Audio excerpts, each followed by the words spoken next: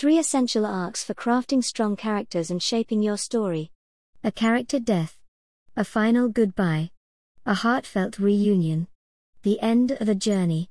It doesn't necessarily matter the specific plot points that elicit the emotion, nor is genre or artistic medium all that important. But scroll through recommendations on BookTok or consider the moments from a favorite series that have stuck with you the longest, and the phenomenon is plain to see. Almost inexplicably, readers enjoy reading books that make them cry. It's not just tears, of course. Any emotions that can echo from somewhere on the page out to your readers in the real world are powerful. Aristotle called the concept the paradox of tragedy.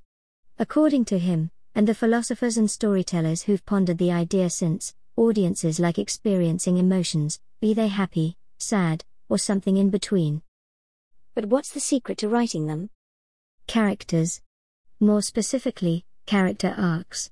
A character's inner transformation over the course of a story has the potential to shape the plot and prove its significance, according to Kristen Kieffer's writing craft blog, WellStoried, https://www.wellstoried.com. Write it well, and that character will provide emotional weight for readers over the course of your story, maybe even enough for them to feel those emotions themselves.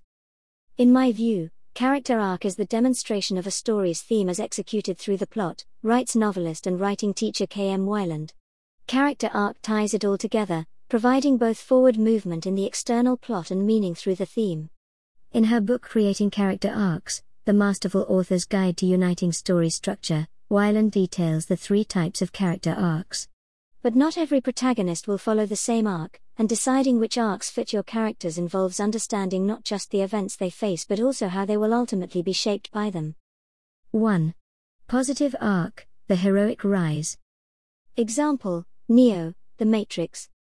Arguably the easiest to recognize and most well-known, a positive arc traces a character's journey in overcoming a dark outlook on life or an internal fear to come to a more positive belief. In Weiland's book, she addresses these initial and changed outlooks as the lie and the truth, respectively. Characters with positive arcs start out believing a lie about themselves or the world around them but, through the course of the story, are able to overcome that lie and discover a truth that is ultimately freeing. Positive arcs are easy to spot among protagonists in today's stories, especially for characters who seek to grow into a new role in society or who face adversity over the course of a novel and rise above it.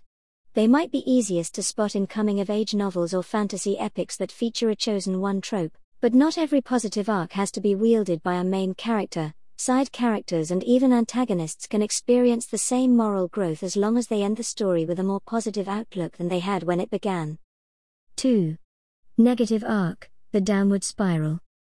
Example, Anakin Skywalker, Star Wars, Episode 3, Revenge of the Sith. Just as some characters rise, so do other characters fall. That's the case with characters with negative arcs, who often start a novel believing a lie about themselves or the world, similar to those with positive arcs. However, rather than settling on a more positive belief, these characters end their arc with the realization of a more negative truth, or sometimes a separate, even worse lie, according to the Writing Cooperative, https://writingcooperative.com. This arc is often seen with antagonists, but that's not always the case.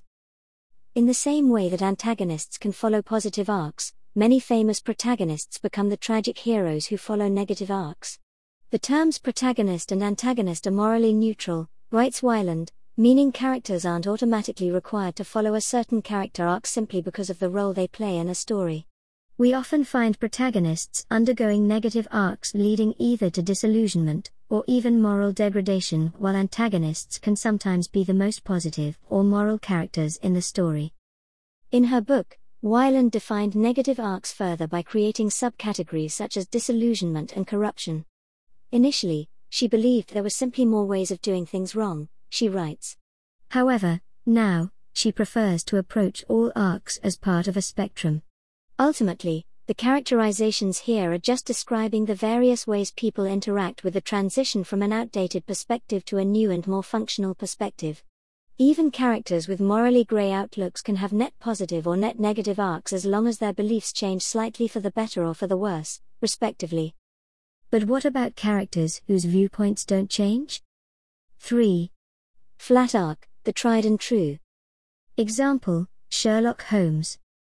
Not every character changes viewpoints over the course of a story, but that doesn't necessarily mean they exist without an arc. Characters whose beliefs are tested but ultimately do not waver are said to have flat arcs, and though their outlooks don't change by the resolution of their arcs, they're far from static, according to iWriterly, https://iWriterly.com. The key difference is doubt, Weiland writes. On her writing blog, Helping Writers Become Authors, she explains that characters with flat arcs still grapple with a lie and a truth.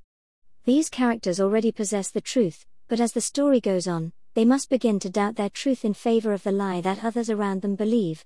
By the end of the story, however, they should be able to return to their initial truth, more resolved and steadfast than before.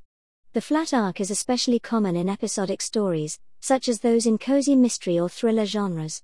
It's also frequently seen among established superheroes, though a superhero's origin story can sometimes involve a positive arc instead.